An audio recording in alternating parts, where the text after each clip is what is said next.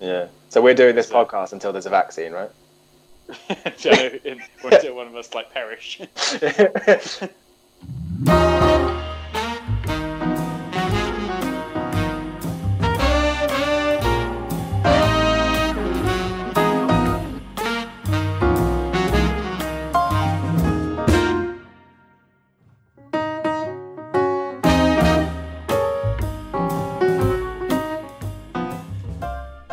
Hello, everybody, and welcome to episode 4. I say with little confidence, 4. Quick on 4 now. Of the isolation tape sessions. I can't remember who called it now. Isolation sessions. There you go. Glad you know. Come on, Jim. End the game. Sorry, can't help it. As I just said before we went live, I'm currently trimming my nails. Full dedication. People say men can't multitask. Well, I can't. I'm clearly proving that. I'm a terrible human being. So that's me, James, here in London. This is me, Liam, over in sunny Bath. It is lovely and sunny today, isn't it? I've been sat in the garden. I sent Liam a picture of me looking rather fucking cool. With a nice mustache, I must say. Yeah, I know. Have you been growing that out? Especially? No, it just can't be fucked, man. Can't bring yourself to shave it. Do you know what? Actually, this is one of the things that has started to hit me this week about the current situation, and it's just how when you're stuck like this, I literally don't give a shit about anything. So I just put. This sounds stupid, right? But this is a bit of me. So I put some clothes away that I'd washed because obviously you still have to wash clothes. But I'm wondering when that's just a lot less, though. Yeah. Yeah, but I haven't ironed anything for a month, and I know you don't iron anyway, but for me that's a big deal. And I'm I just put stuff on and it's fucking creased, and I look like shit every day.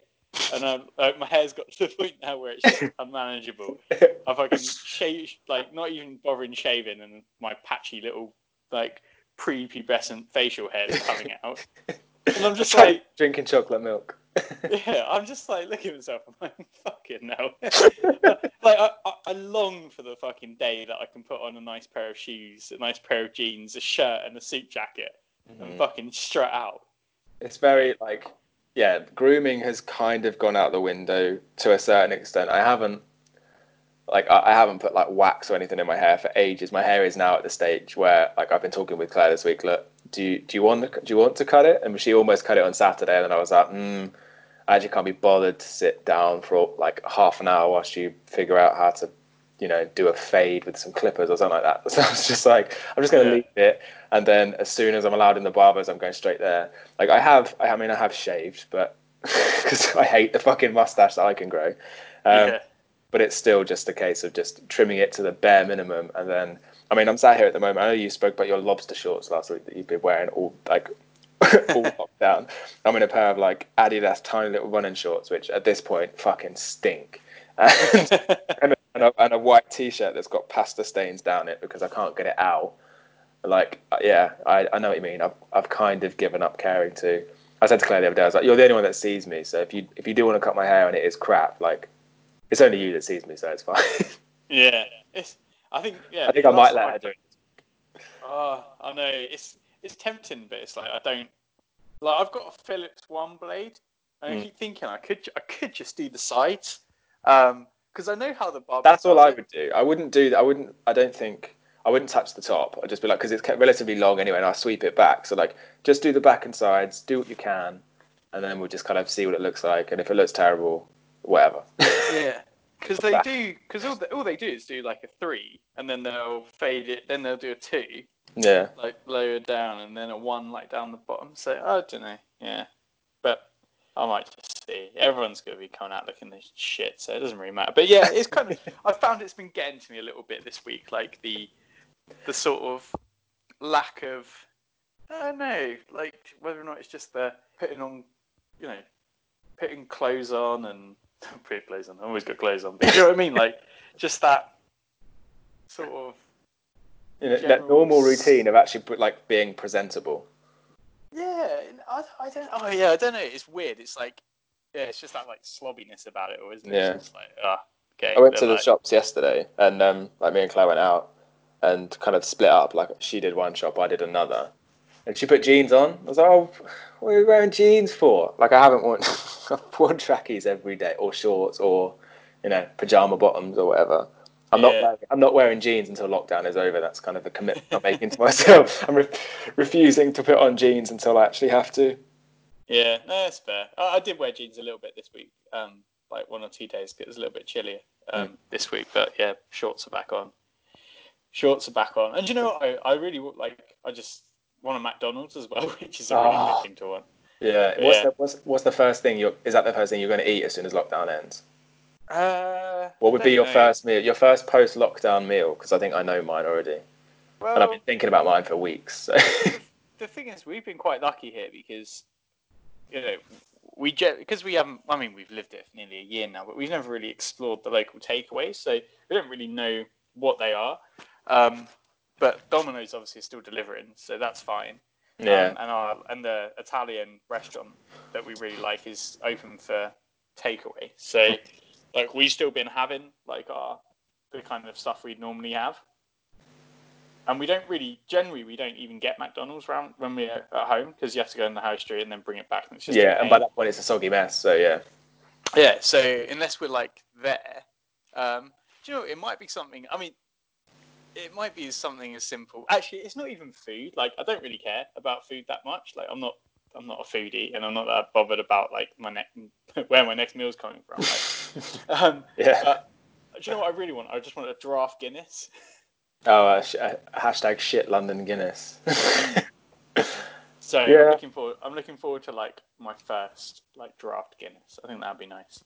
That'll be good. Yeah, I can see like I can't. We walked past the pub this morning, and I just really want a nice cold, whether it's a Guinness or a cider or something, just in a beer garden, just with some light conversation around from the tables around me.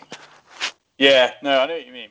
Like it got to 12:30 today, and I cracked open a beer. I was just like, it's getting earlier and earlier as well. Yeah, I've got a beer. I put some in the fridge for later as well, and I've just had a Diet Coke, like a nice cold Diet Coke from the fridge. But like the first meal I'm having post lockdown is a Nando's because it's the one thing I really want that isn't open. Because I've had Domino's. We had this like Indian wrap thing yesterday because there's a little Indian kind of hut shed thing in town that's still open. They said that I spoke to the guy behind the counter yesterday. They're bagging up food and then they're like handing it out of the door to you on this massive long curtain pole, so you don't come within 2 meters of it. And I spoke to the guy yesterday. I sort of shouted at him from 2 meters away, like, "How are you getting on?" And they were closed to begin with, but they reopened again because they were just bored and they realised that they could still serve food and just hand it to people on this big long pole. So you're on the pavement outside the restaurant, and he just kind of like shimmies it along to you along this fucking curtain pole. But a Nando's, like a nice, I don't know, beanie burger with some halloumi and piri piri chips. Yeah, and, that sounds good. Well, it doesn't. The bean burger sounds horrific, but yeah, some chicken would be nice. Yeah. I think it's just the chips I want. Yeah, chips are good. Chips are good. No, I think. Do you know what I'm also looking forward to? I'm also really, really looking forward to getting shit faced with the lads. Oh, that'd be nice. Yeah, like a proper. Like I want to like knees up, pounding shots at like 7 o'clock at night kind of thing. Like someone's living room. Yeah, and then straight out somewhere. Yeah, I'm really looking forward to that because I've noticed like I've been drinking a lot, but I haven't been getting pissed. I've noticed that as well. Like I bought a box of beer last weekend, which is the first time I've done that in ages, and I've been like not drinking loads, but drinking more than normal. Yeah. Like I don't tend to drink at home really, but now I found myself just cracking open the beer in the evening and like sitting there, either reading or whatever, and drinking, which I don't normally do. Yeah, or get the for me the gin's the big one. Yeah. I end up drinking shitloads of that. It's like water. It's good, but yeah, the medicine. The medicine. So yeah, I mean, as I was saying before we got on air, which is no good for anyone else who wasn't listening at that point. Not really much going down this week. It's been pretty boring. It's been quite a wet week as well. Like the weather's been shit, so we haven't even been I've not even been able to sit in the garden properly this week, and like that was new last week. I did the garden last week, so I was able to sit outside, and now this week I've been locked back up indoors again. Yeah. The weather being shit has been a bit of a downer, but yeah, it's just been like I think it's now week 4. We already knew that like another prolonged period was we got 3 coming. weeks left, right? We've got at least another 3 weeks. Yeah, I mean, I'm still thinking it's going to be June. So yeah, probably. I've been consistent on that. I still think it's going to be June. Like, based on stuff I was reading today, it's like they're going to do a partial reopening of some things, but like proper. It won't really be till June, July when shit really starts to open up properly again. So yeah, but I feel like that's like doing it then is when it's like prime, beer garden weather, beach weather, and you're going to get a park weather, and you're going to get like thousands of people just grouped up in one place, and then all you need is one person to cough on someone else's sandwich or something, and then we're all fucked again. We're all back indoors. Well, better to happen in the summer, because at least people can be outside in beer gardens rather than all locked up in a pub. Yeah, well, beer gardens are no bigger, really, are they? They're just outdoors.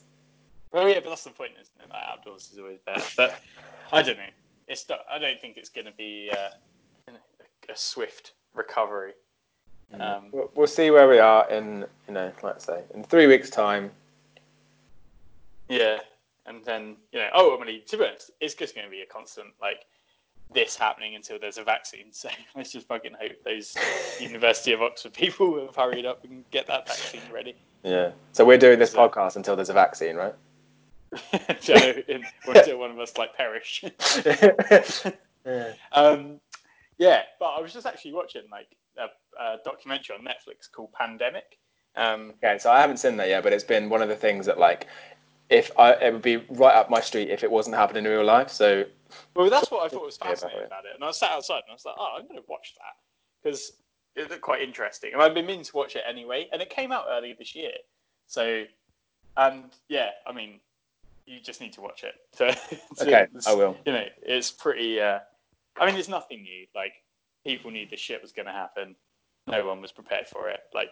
Yeah, we know the answers, but yeah, it's just. We spoke about this 2 weeks ago, and we got really annoyed about it. Yeah, but it was quite fascinating to watch, and like obviously, we're here in the UK, like we're generally better off. Like there's people like listen, it covers like India, small town USA, like Oklahoma, and they obviously got big issues there because of the health system. Anyway, Oklahoma moves us on to our next topic because we're not going to talk about the pandemic anymore because what more can we say? Moving swiftly on to something else.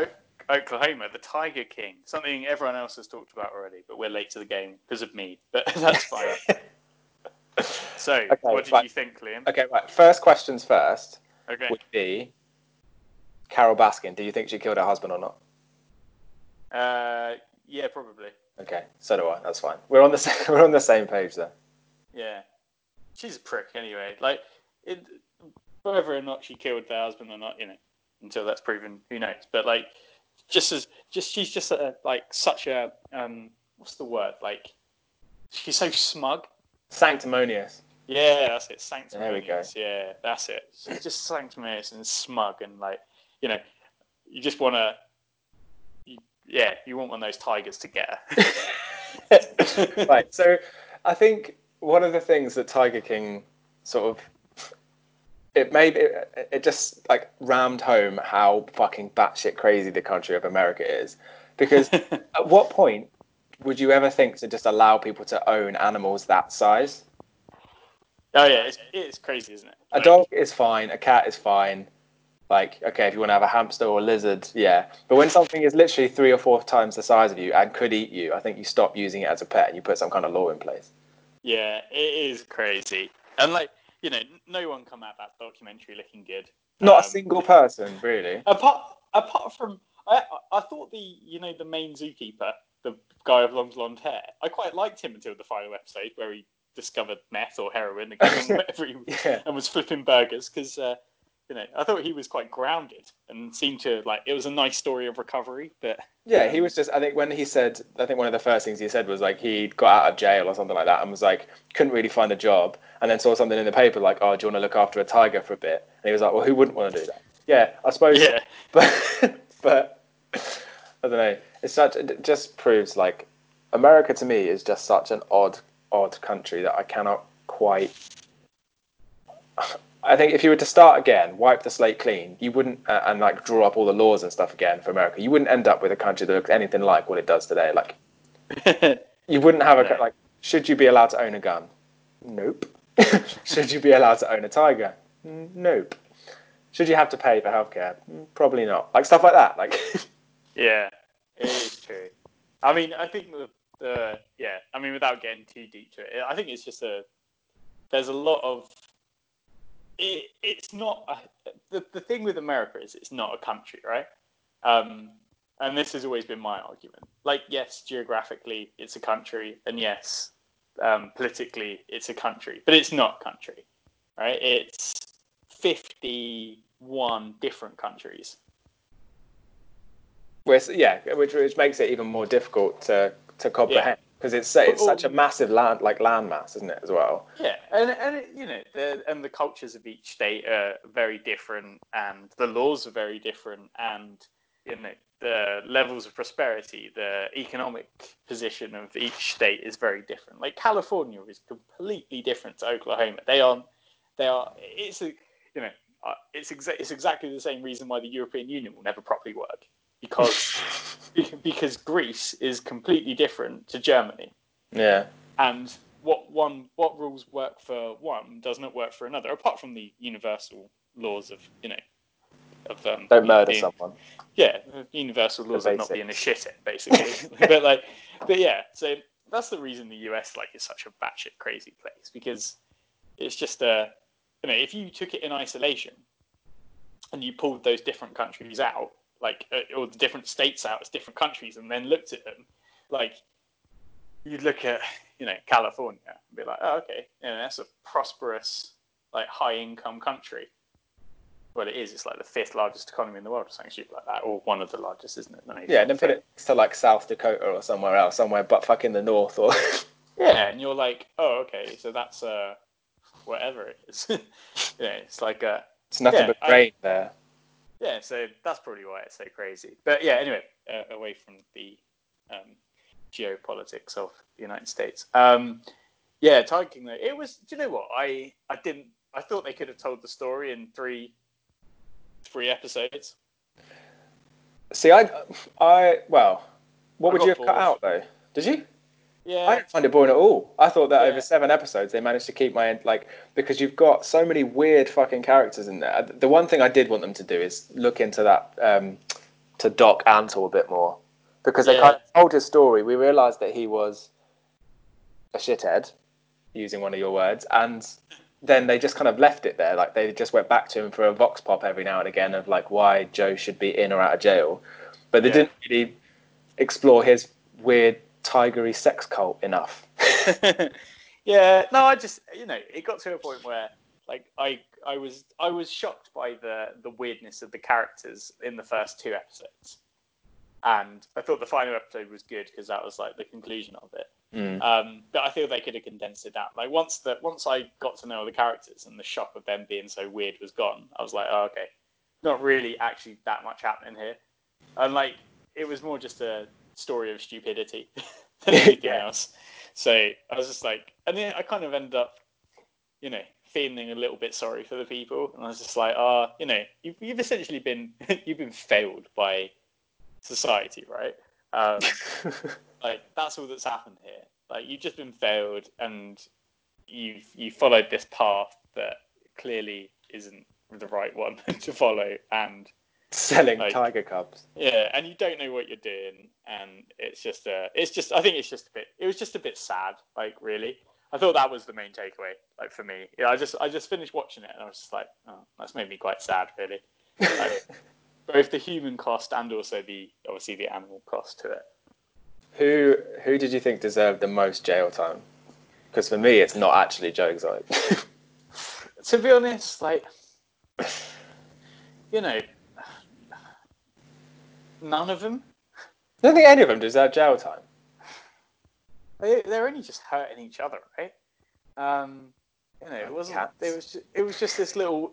You know, it's like for me, it was like they weren't hurting the wider community. It wasn't like that guy who fucking set 50 tigers free in his town. Oh, that was like in the first like 15 minutes of the first episode. I was like, okay, I actually want to hear about that more than anything. Yeah, like, you know, essentially they were just. It's like locking like 5 people up in a cage and asking them to fight each other the whole time. That was all it was. Like, they weren't hurting anyone else but themselves, and they were all equally deserving of punishment as each other. So, you know, I didn't feel like, you know, they'd all done shit stuff, and so it's either like they're all in jail or none of them are in jail. You know, they all would have broken the law at some point. So, yeah, that would be, you know, I think their lives are a punishment enough as it is. Oh, fucking hell. Okay. Why? Who do you think? No, I think Jeff Lowe for his fashion choices. Oh, what, the bandana underneath the baseball cap? Yeah, and the Affliction t-shirt. Yeah. 90s, man. It has no. It's Doc for me. He's just a weird, like. I just thought, like. Or is he living the dream? Yeah, it just really, like, some of the stuff that it came out. I don't think they made a big enough deal out of, like the fact that that girl turned up at his like his sanctuary thing, and then he just booked her a breast enlargement appointment, and she just kind of went along with it, like, yeah, sure, that's fine. Like, yeah. It didn't linger on that enough to focus on why that's odd. Yeah, it was just like, yeah, well, I just kind of wanted to sleep, so I just went for the operation and then slept for a few days and then got back to work. Yeah, just another cult personality, right? I guess in, you know, I want a full. I'd like another, like, I don't know, at least a 3-part thing on him. Yeah, I mean, the thing that was most exciting for me was the fact he has gas chambers that he kills the tigers with. And again, I feel like that was just kind of brushed over. Like, just that he's just a quirky guy. There's probably a really good reason that they brushed over that, and that's money. Yeah, they might have paid him. No, I reckon that he would have just lawsuit after lawsuit against him. It would have cost him a fortune. Like, he's a rich guy, right? Oh, well, yeah, all that. One of the two.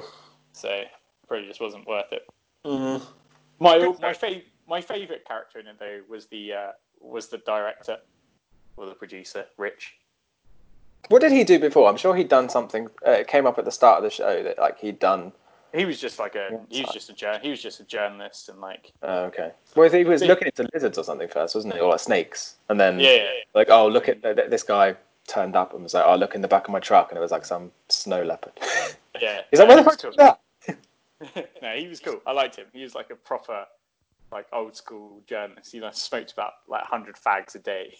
Looked and sounded like shit. And he was just like, sorry, I've got which one. The guy in the hat. Yeah, no, the Crocodile Dundee looking motherfucker. Yeah. Yeah. He was the coolest. I liked him. Oh, I know who you mean now. You know, he's odd, but that was that. So yeah, Tiger King. I'd give it 3 gyms out of 5. Okay, that's an average TV show then. Yeah, it was suitably entertaining. Okay. Good. Suitably entertaining. What was next on the docket? So I had 4 notes, and let's go with, you didn't see Quiz, so we're going to ignore that. We're not going to talk about Quiz, but if anyone's listening that hasn't seen Quiz on ITV, 3-part series on Charles Ingram and him cheating to his way to £1 million on Who Wants to Be a Millionaire, you should watch it because it's good. I wanted to, so at the start of the year, I had, like, Claire and I were posting out wedding invites, and so I had a list of people's addresses that I wanted to use for nefarious purposes, and I decided to do a taskmaster which went awry very quickly because nobody fucking replied to it. So do you want to describe what you got in the post? Yeah, so I received a gold envelope, which always makes me suspicious,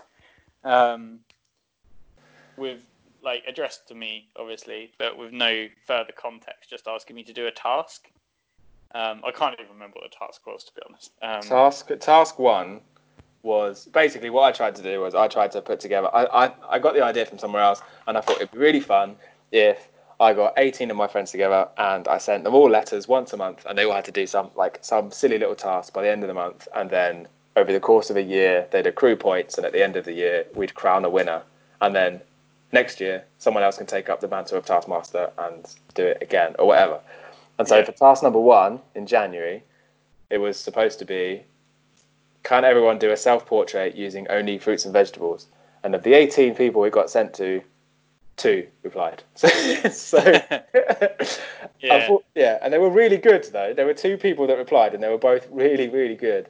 And then February began, and I got a bit distracted. And then by March, it had gone off the rails completely, and this whole coronavirus thing had taken over anyway. And I can't post stuff out now anyway, so we'll have to put it off and do it again another time. Yeah, I mean, I think it's a good idea, but I think it's like a case of if it's not an immediate thing you can do, if that makes sense. Like if it's not click a button and do this, I think you'll find people just like me. I'm a lazy shit. People like to put a little bit of effort in and a little bit of thought, which I don't think a lot of people were up to. Yeah. Also, I think again it's like untrustworthy. Like I didn't trust. I worked out it come from you in the end, and even then I didn't trust it. I know. I was like, nah. So yeah, it was a nice idea. But it's hard. Like I think especially with a group of guys, like we're so for us, like we just want to drink some beers, play some FIFA, and watch some sport. So throughout the whole thing, I had like one very specific person in mind because it's Tom, right? So I had him in my head because he's been before like, oh, I wish we'd just like do more stuff as like, I don't know, I wish the WhatsApp group was like popping off more, or like I wish we'd just do stuff together. So I was like, I wonder if I could get him involved in something like this and see if he'd actually be interested in doing it. So the entire time I was like writing out all the different like things, like the tasks and that, and I was like, right, what would Tom actually get involved in? What would he want to do? And then he didn't even reply. And then he let you down. I don't know. It was just an idea, and I thought, I've got all these addresses, I might as well use them for something. And then, I might pick it up again and start again next year, but not be anonymous about it. Yeah, I think it's the anonymity of it was a bit like, ugh. Let me down. Yeah, I can only apologise, man. We're a terrible group of people. Yeah, I think that's the kind of thing like girls would like to do, not being stereotypical, but yeah, there's an excitement to it. But I don't know, it would be fun. I'll try again next year. Yeah, I think you just got to say who it's coming from. Honesty is the best policy. I'll make that note. We'll do it again next year. Nice. Right, let's dive into the meat of this conversational sandwich. Okay. In terms of your we didn't call them desert island discs. No, quarantine discs, I think, because we were scared of copyright. Yeah, that's it. Still scared. Quarantine discs, yeah. Where we are talking about 4 albums that have shaped our lives. I did mine last week. Listen to the show for a recap. Liam, you're up this week, so go ahead. Yeah, well, I tried to do something similar to what you did last week, where I took albums rather than like pick your 4 favorite, or I don't know. That's quite difficult because, like you said, tastes change, and my 4 favorite now might not be my 4 favorite tomorrow. So what I did was I tried to do something similar by taking albums that are little snapshots, or what did you say, that they kind of documented parts of your life? Yeah, they were they could be like chapters, I guess. Okay, so I actually went back a little bit further than you, because I think you did like 12, 15 years back to school. I actually went back with one of the first albums that I remember listening to, and that is an album by a band called a little alt soft rock, kind of cock rock band from the 80s and 90s called Del Amitri, and their album Twisted, which I think is like 1990, I don't know, 94, 95, something like that. Well, anyway, this is just literally one of the first albums I ever remember listening to, and one of the first bands that I ever saw live. I think my mum took me to see them when I was 4 years old, and 4 or 5 years old. I really do not remember much. I think I slept for most of it, apparently. But I've got, when people say that, like, when you remember something, you're not really actually just remembering it; you're remembering it. Yeah. Yeah. Yeah. So you remember it, and then you remember it again, and then eventually, like, you get such a layered story that in your head that it's actually not true. I've got this image in my head of actually, like, I can see myself asleep on the chair, so clearly it's not an actual memory Unless you of had an out of me. body experience. Yeah, exactly, of me at this gig watching this band at fucking 5 years old. But anyway, this is just an album that stuck with me for years since. And I went on a fishing trip with my uncle when I was like 11, and I'm someone that doesn't, like, I never fish. I've never really fished. But I've got this, again, another, like, really vivid memory of being in the car on the way to where we went fishing with this album just playing on the CD player. Yeah. So yeah, one of my first sort of forays into, actual music and a band I actually really like. I went to see them again with my mum in the summer of 2018. I saw them at Edinburgh Castle. Nice. So that was just a nice little mother-son jaunt up to Edinburgh. And we saw this band that I'd been into since I was, since I first started forming actual memories. Yeah, that's crazy. That it's that early. I mean, do you remember the first album you ever bought? Because I'm assuming that was just one your mum had. Yeah, so that would have just been one that she either had she'd bought. It was lying around and I'd played early on. I don't remember the first album I ever bought. I do remember the first ever single that I bought, which was the old singles. yeah, which was a CD single, and it was the Mighty Morphin Power Rangers soundtrack. And it was it was 3 songs. It's a theme tune in three different versions of it. I don't actually remember what the first album I bought was. Do you? No, I remember my first CD single as well, I think. And I think it was one of two. It was either the Smurfs, I've Got a Little Puppy, or it was Who Let the Dogs Out. Oh, the Baha Men. Hell yeah. Yeah. Yeah, fucking buying CDs on single. That was like a throwback. I don't think I bought too many, but I remember some of the ones that I did buy. One of them was the Mighty Morphin Power Rangers. I bought that Elvis versus JXL from the Nike, or the fucking Nike advert from like 2001. Yeah. I loved that. And then I also remember buying Bad Day by Daniel Powter. Classic song, classic uplifting track. Very nice. Yeah, so that's album number 1. That's like literally one of the earliest albums I can remember listening to. Yeah, I'm just trying to. Do you think that that album, do you think that set you up for anything, or it's very early on in your life, so it's hard to ask any real questions around it. But... Yeah, I know it's one that I still really like the band. I mean, I saw them 2 years ago, so they're still a band that I think they broke up years ago or whatever, but they kind of did a reunion tour. So they're still a band that I listen to and enjoy today. It's like drums, guitars, bass, vocals, harmonica. I mean, it's the building blocks of what I kind of like in music today. So I guess so. It's not like jazz or soul or anything like that, where that could have set me on a different path completely. Mm. It's kind of got the building blocks of instrument songwriting that I like now. So I guess so. Fair enough. Set me down one path. Yeah. Album number 2 actually skips forward quite a way because in terms of getting in to the heavier music and stuff, it will have been something like, I don't know, the self-titled Slipknot record, or maybe Iowa. I remember the first Metallica album I bought and stuff like that. But like the album that I'm actually going to pick is Capture and Embrace by It Prevails. Nice.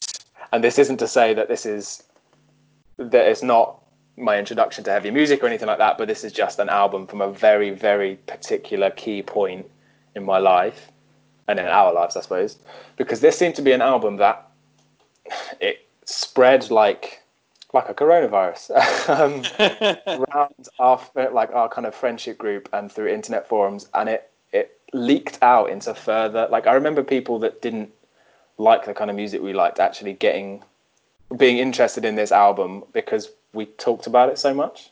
Really? Like, I remember. Yeah. So I remember Greg really. So Greg really liked this album. Who was like, Greg is like a kid we knew from school who was into the Kooks and the Killers and stuff. Who really got into this record. I had an ex-girlfriend when I was like 16 who really liked this. And it was just, I don't know whether it was because they actually liked the music or they just enjoyed being a part of what we were into at that time. But yeah.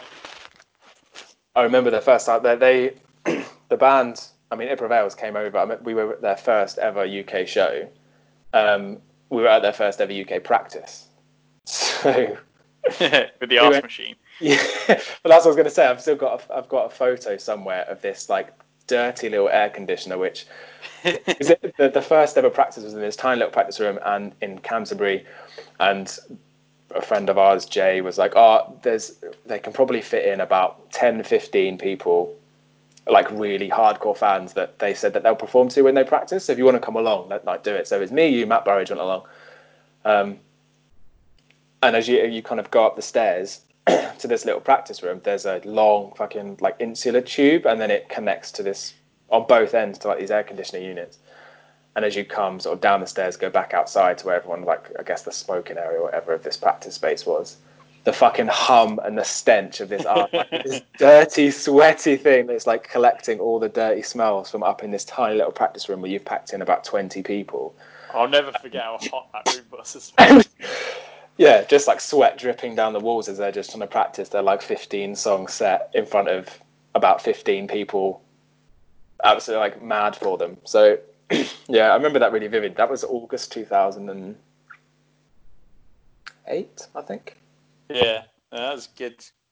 That was a good experience. Yeah, and yeah, I mean that album was like is seminal, I guess. And there's you liked it so much you got it on your arm. Yeah, so I got the last. I think if I look at it now, I've got the last 4 lines of the album tattooed on my bicep, and it was only literally last week that I completely this shows how well you should never get tattoos at 18. I completely forgot what song it was, and I was like, what the oh yeah, that's it. Yeah. But no, it was just an album that just seemed to creep out from not just our friendship group, but to like people in like peripheral friends and acquaintances that also were like, oh, actually, yeah, that's pretty good. And whether they actually liked it or not, or whether they were just interested in why we liked it so much, I'm not sure. But yeah, it seemed to stick around. Yeah, so that would be album number 2. And do you remember the gig they played at the West Coast Bar? Yeah, so that was the night. I'm pretty sure that was the night after the practice space one. Yeah, it was.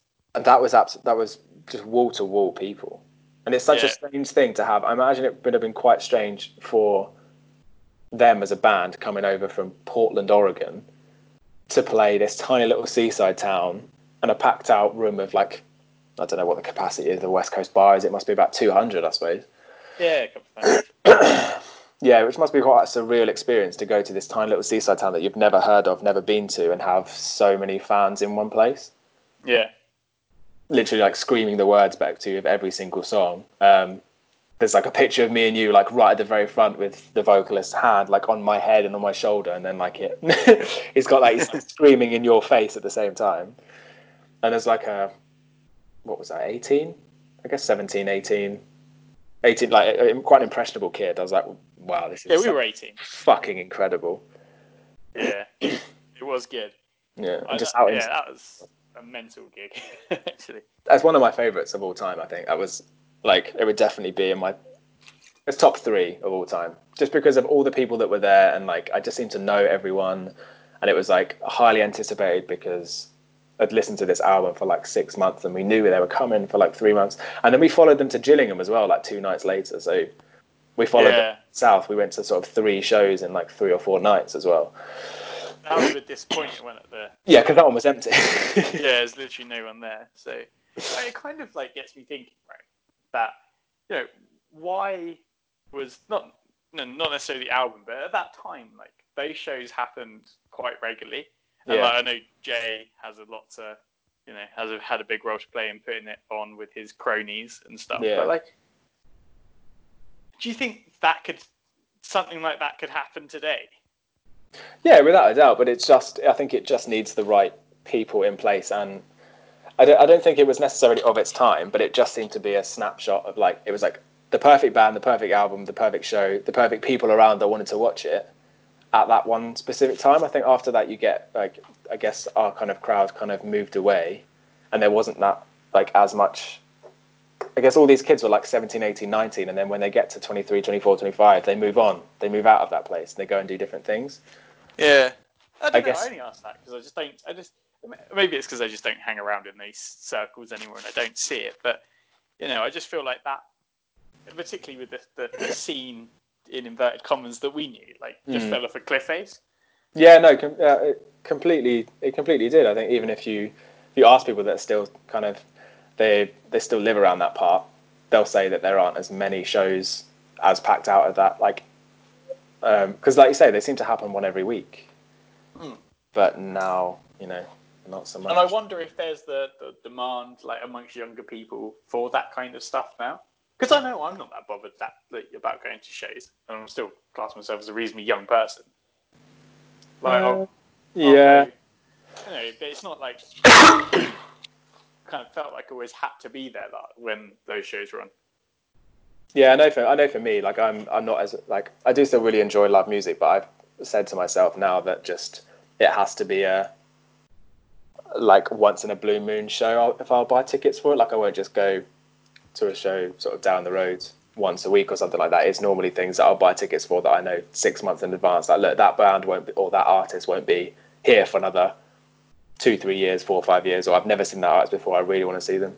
So like I said, Colour or Aaron West and the Roaring Twenties that are supposed to be here doing a full band later on in the year, that kind of thing. Yeah.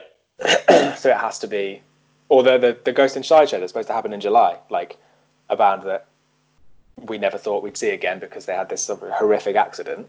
And then when they announce a one-off show, like, right, okay, I'm getting tickets to it. But yeah, I wouldn't just pay 6-7 quid once a week to go to a show now. Just uncomfortable. Yeah. And as a man approaching my 30s, I can't be asked to stand up that long. I went to a show in December where it was supposed to be, we bought tickets to see Knocked Loose in Bristol, and it was supposed to be a 4-band bill, but they decided to merge with a Straight from the Path gig on the same night, and it was a fucking 8-band bill, and I was like, ugh. I had to stand for God knows how long, and in the end we just went for the last 4 bands. But there will be people there that will have seen all 8, and my back can't deal with that anymore. No, that is true. I mean, so just one last question on that particular album. I mean, obviously, for anyone that hasn't heard it, it's like melodic hardcore at its finest. It's probably the best example of it. Yeah, in my mind it is anyway. I imagine you agree. Yeah. Any reason it particularly struck a chord with you at that time? I think I was an angsty bastard around then, so it was just kind of it seemed to be the perfect record where all the lyrics just seemed to line up with exactly how either I felt or I thought I wanted to feel. So it was like either I did feel that way, or I was like, oh yeah, I probably should feel like that right by now. So just when you're like 18, 19, you're just trying to figure your like way around in the world, and like I don't know. I've still got the CD somewhere, and I had it signed by all 5 guys, like, and I'd never done that before. So it was just how key it was. I was like, look, I need to get this. I bought this CD, like I need to get it signed by every single one of them. Yeah, I think it just perfectly. Yeah, I guess it was just of its time. It was like the perfect album at the perfect moment in my life. Yeah, to hear those words. I don't even remember what half of them are, but yeah. And put forward so passionately as well. I think that's a big thing. Okay, so album 3. This is number 3. So this isn't one of my favorite albums of all time by any means, but I've got very key memories of this. So in end of summer 2014, I went to America, a country that I now think is extremely weird, but at the time was sort of infatuated with.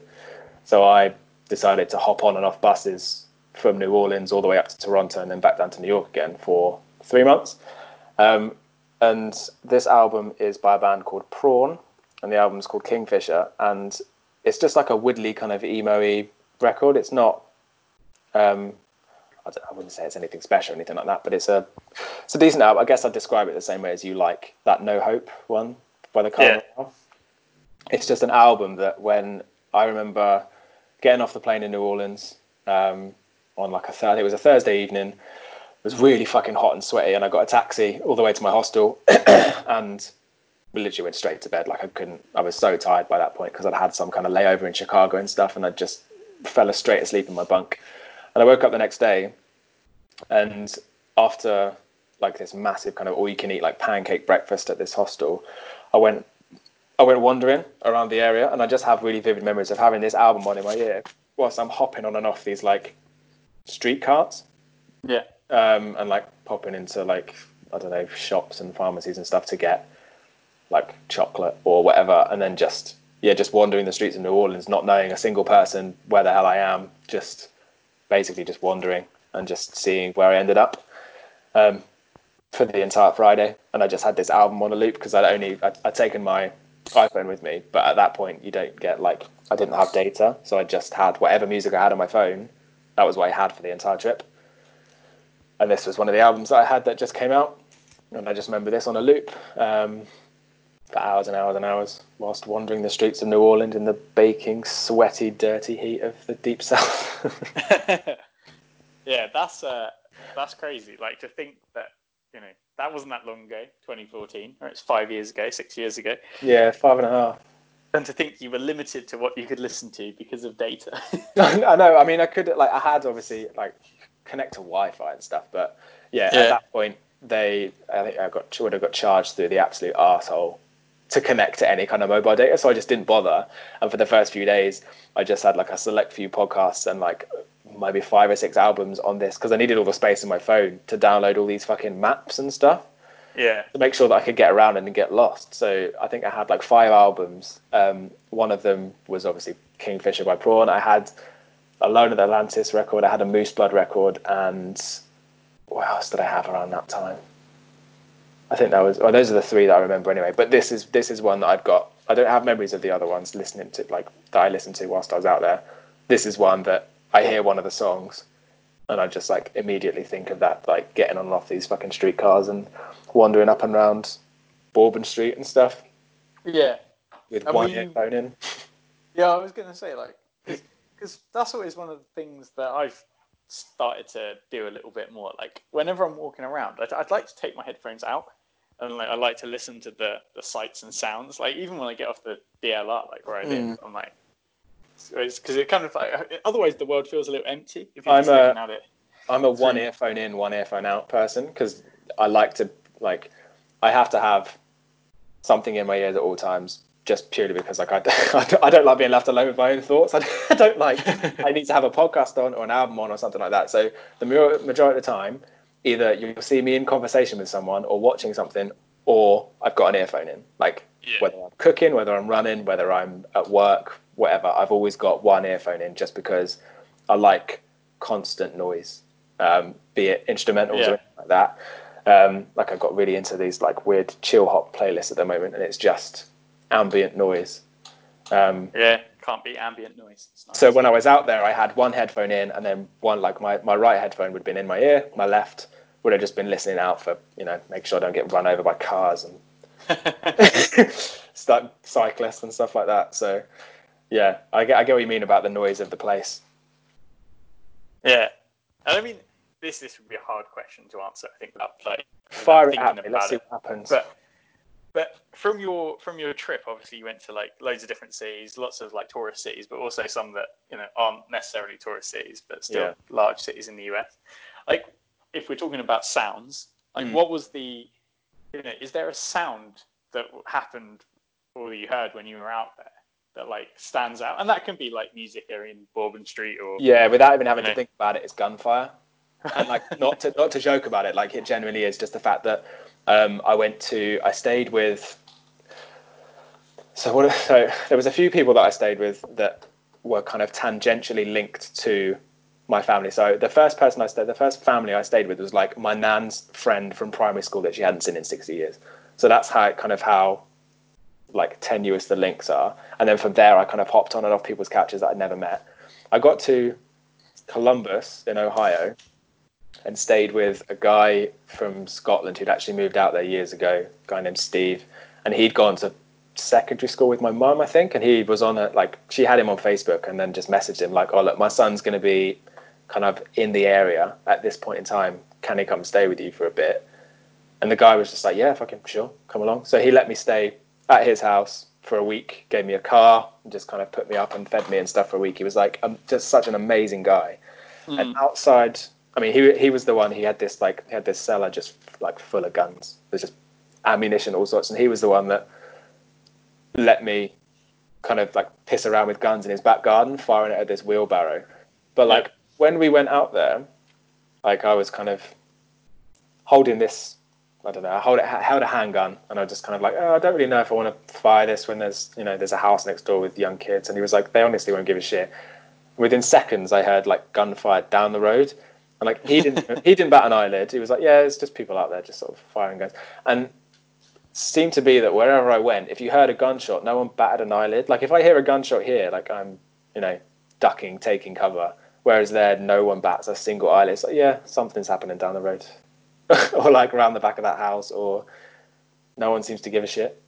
And I seem to hear it like semi-regularly, whether it was in rural areas or like I heard gunshots in Chicago one night, and I was with this Danish kid who'd been out there a lot. He was like I was staying at a hostel in Chicago, and I was with this Danish guy called Dan, who was like an au pair in New York, and he was taking a weekend in Chicago as like a holiday. So he'd been in America for a while, and I heard gunshots turn to him. Like I turned to him, I'm like, oh shit, did you hear that? And he didn't bat an eyelid either, because he'd been out there longer than I had. Yeah. It's just, it was just a bit eerie, that's all, that you can hear something effectively so deadly and no one seems to give a shit.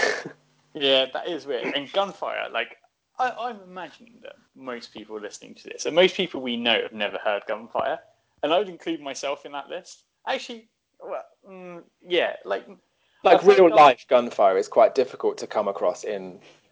Yeah, like I've heard gunfire really close up before.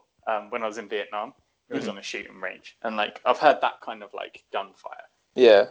But and it sounds different, but like when you hear like the popping noise of a gun, like in the distance, it's really weird. And like I don't know if I told this story on the pod, I might have, but not so. A couple of weeks ago, Georgina and I woke up in the middle of the night to explosions and gunfire, which I told her at the time was fireworks, so she wouldn't be scared. Because I was a little bit like, fuck. As I said, I live near the UK's like most notorious prison. It's not that near. It's close. It's close, but it's close enough. Put it that way. And I thought like maybe shit had kicked off in there, or something. I don't know. But it turns out it was a controlled Met raid on a site that needed dealing with, so that's fine. But yeah, it was quite weird in the like waking up in the middle of the night hearing that noise. You're like, whoa. It's so distinctive as well. As soon as I heard it, I knew what it was. Oh shit. It's just a weird. It's just a weird sound to hear, like whether it's on a daily basis or not. Yeah, it is weird. It is weird. Right. Last album 4. Okay, so last one has not got anything to do with any kind of memory or whatever. It's just an album that, I think it's perfect from start to finish, and 2, it's actually something that it's an album that kind of, it's going to sound a bit silly, but it kind of made me think about music a bit more critically, because of how, well, basically I'll explain. It's Blonde by Frank Ocean, right? Mm-hmm. So there was a podcast series, or there is a podcast series called Dissect, and I think I actually spoke about this when we used to do the podcast years and years ago, about how this podcast takes an album, and over this course of about 20 episodes, it breaks it down track by track and explains over the course of each episode's about an hour, and it takes a 3-minute, 4-minute track, and it explains how it's put together, what this means, what that means, and it's like long form musical analysis in such like really easily digestible bits and pieces. Mm-hmm. And I really enjoyed this album anyway. Like I thought it was a good album when it came out.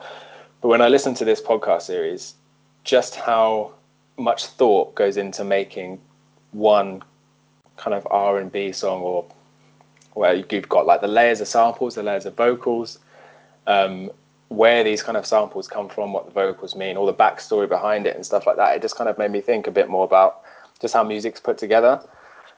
And in terms of being a quarantine album, because that is like ostensibly what this section is, like this is an album that I'd quite happily be left alone with for years and years and years and never get bored with, just because I kind of know this track inside, like this album inside out, and I'd be able to listen to bits and pieces of it and know where it came from and stuff like that. So it's just an album that I would more than happily be left alone with on its own without any other music for ages and never get bored of. Yeah. Yeah, that's interesting. It's just it's a completely different take on what the last three ones were, but it's just whenever I think about Desert Island Discs or favorite albums or whatever, it's for the last few years, it's been the first thing I think of, and it's just number one for me. And it's not necessarily something that I have this emotional attachment to. It's just an album that I think I don't skip a track. I just think it's perfect from start to finish for like a multitude of different reasons. Yeah, that's interesting. So I would say, isn't there a downside to understanding the genesis of someone else's work? It does take away some of the interpretability. I don't know if that's an actual word, but yeah, when you hear music, you can kind of interpret it and think, oh shit, well that could be about me. Like that's about this situation that I was in such and such a time ago. Yeah. So I guess it does kind of take that away from it. But I just think sometimes if you understand the point of view from where, I don't know whether the artist or the author comes from, I guess it just gives you a greater understanding of how something comes to be made, which I just kind of like. I just think it's one of the only albums I've ever really sat down and either listened to or thought about in this way before. It's not. I wouldn't do this about every single album I ever listen to. Yeah. But that's because most probably don't have a story, to be honest. Like they'll have a story of how they made it, but like in turn, you think most, even like some of the stuff we like pop punk stuff, like all the genesis is always the same. Yeah, a girl dumped me in high school and I'm still pissed off at 26. Yeah, like it's kind of just those. So I guess if that has some unique perspectives, I guess if it's of a world that you're not party to and like haven't lived in, which I guess would be the case for like R&B and rap and stuff. Yeah, because I'm not. I mean, some of the points in this album were just that like this is from a very specific perspective of a black man born in New Orleans that had to move to California and sort of went through Hurricane Katrina and stuff like that, and it's just a completely different point of view. That's something that I'll never be a part of. Whereas and it just seems that the album took a long time to make for a load of different reasons, and there's so much work and effort put into it that I guess when you put it up to a different record that's just, well, layer these guitars and this drum beat over these vocals or vice versa, it doesn't take as long to write. I just think that the amount of layers and stuff that goes into this album is just completely, it just changed the way that I think about and looked at music at that time. So early 20, I think the album came out in like 2016. I think I started listening to that podcast in like end of 2017. So for the past couple of years, I've just thought about this album completely differently. Yeah, fair. I mean, that's an interesting take on it. Yeah, cool. Well, that is my 4. The last one wasn't as easy to ask questions about because it's not got some emotional attachment to me. It's just I think it's just an album that changed the way that I think about how music is constructed and put together. Yeah, no, I think that's good, and I think that could probably that to a degree, like if you take musicianship out of it, like in the pure ability to play something like well and write good music, like I guess that's what sort of like stands up other records against like the normal shit that you hear on the radio these days. Yep. Soulless guff. Soulless guff. Which is actually, I can't even comment. Like the last time I listened to any mainstream radio station is. No, see, I have to hear Radio 1 every now and again because I've probably explained before that because Claire's working from home at the moment and I'm obviously doing the same, not working, but we split the house in two. So like she'll have the bedroom with a little office set up in there and I'll have the lounge, and like she has Radio 1 on quite a lot, and you just hear what sounds like the same 10 songs again and again. Yeah, I can imagine. Like, I generally, I don't even know. Like when I used to, in the office, remember those? In the office, like they sometimes used to put on like history and stuff like that, and it was just always the same stuff. So I always used to I used to go, okay, we'll settle on Magic, and it was still the same stuff. It was just stuff from like older stuff. Ronan Keating. or Smooth. That was quite good. Smooth. A little bit of Whitney. Yeah, I don't know, I just find it all a bit mundane. But... Mundane. Right, well, that was an interesting insight into you, Liam. Thanks. I could have guessed 1 out of 4 of those. Yeah. I think. It prevails. Yeah, that was the only one. And probably if I thought about it long and hard enough and remembered the name, that first band that you said, even though I can't remember the name now. Oh yeah, Bellamy. Yeah, I remember talking to you about them before.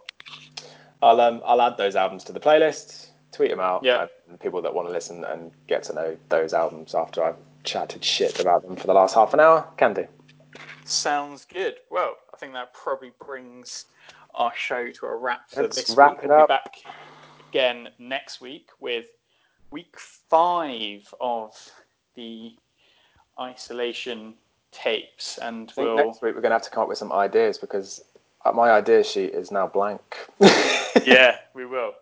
Well, I don't know. Maybe it'll be a more interesting week. I think maybe I just need to order some more shit off weird websites and and complain more. Yeah, I mean I've got lots of complaints I can make, but I'm not gonna. You should order that latex mask thing off of Wish that you found. Yeah, I should, and I will be able to update next week on my water flosser that I told you about last week. Oh yes. Yeah, Okay. that hasn't turned up yet. A full water flosser review coming next week. Yeah, so that'll be exciting.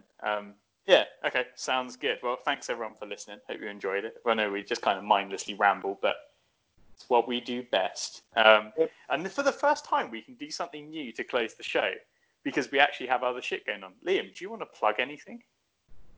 Do I want to plug anything? Like what? Your other podcast. Oh shit. Okay.